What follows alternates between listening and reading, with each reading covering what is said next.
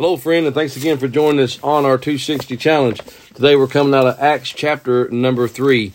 And when a big event is over, a revival is over, or something, a special service is over at church, how does that change us, and how does that really impact us? Or after a great Sunday service where people are getting saved and the Holy Spirit's moving, how does that affect us on Monday? Monday's coming. Monday was going to always be there.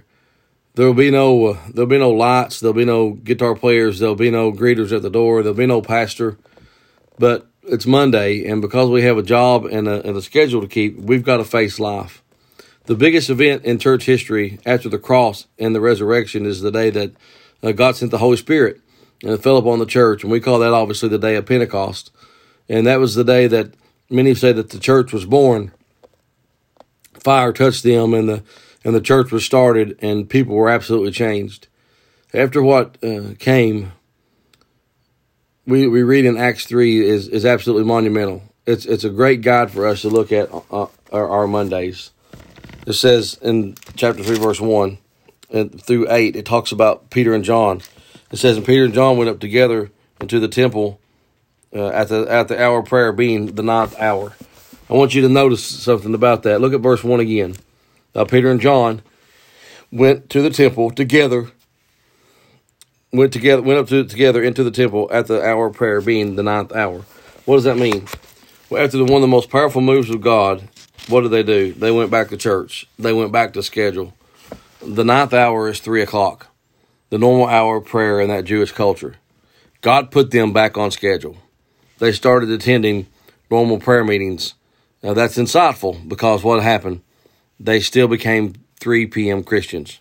What's a 3 p.m. Christian, you ask? I'm glad you asked. It's a Christian who was touched by the Holy Ghost, who seen something miraculous, who had an encounter with God, but now that takes a new touch and brings it into their everyday environment, their everyday schedule. They are new people, I guess, in the same place at 3 p.m.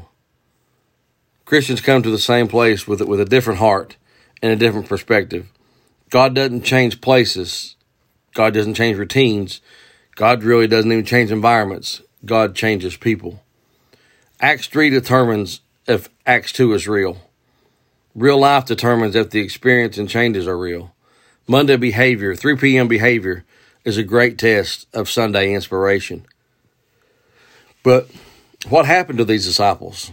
One thing that was very noticeable was that the ordinary started to look extraordinary to them. They received new eyes. They saw things differently. The lame man that lay by the gate of Beautiful wasn't new. The Bible tells us that he had been there, and he was over 40 years old, and they laid him daily at the gate. He had been in the same place every day from the time he was a kid. No doubt they had passed by him many times, but today, after they have the Holy Spirit, they're looking at him differently. They have different eyes. Today they're looking for somebody who needed a miracle. One of the best tests for us is that we will notice people when God touches us, when God moves us, when God inspires us. We won't just see God better, but we'll see people better. It isn't a true work of God, my friend, if we don't really change, if we don't really treat people better. The ordinary and the common should start looking different. From your waitress at the restaurant, to our spouses, to our kids, to our bosses and our coworkers. We should see them differently if we're truly growing in the grace and knowledge of Jesus Christ. If we're growing in Him by the work of the Holy Spirit, it should change us to see things differently. God didn't change you just to go to church. God changed you for your life, everyday life, Monday life, 3 p.m. life. He changed you to be a 3 p.m. Christian, to get back to the ordinary, but do it in an extraordinary way, through new eyes, through new lens, and see Him working in your life. And friend, I hope this really helps you today. I hope it challenges you to look through those eyes through a different lens, to see people differently, to see folks who need to hear about God's wonderful and awesome and amazing grace that saved a wretch like me.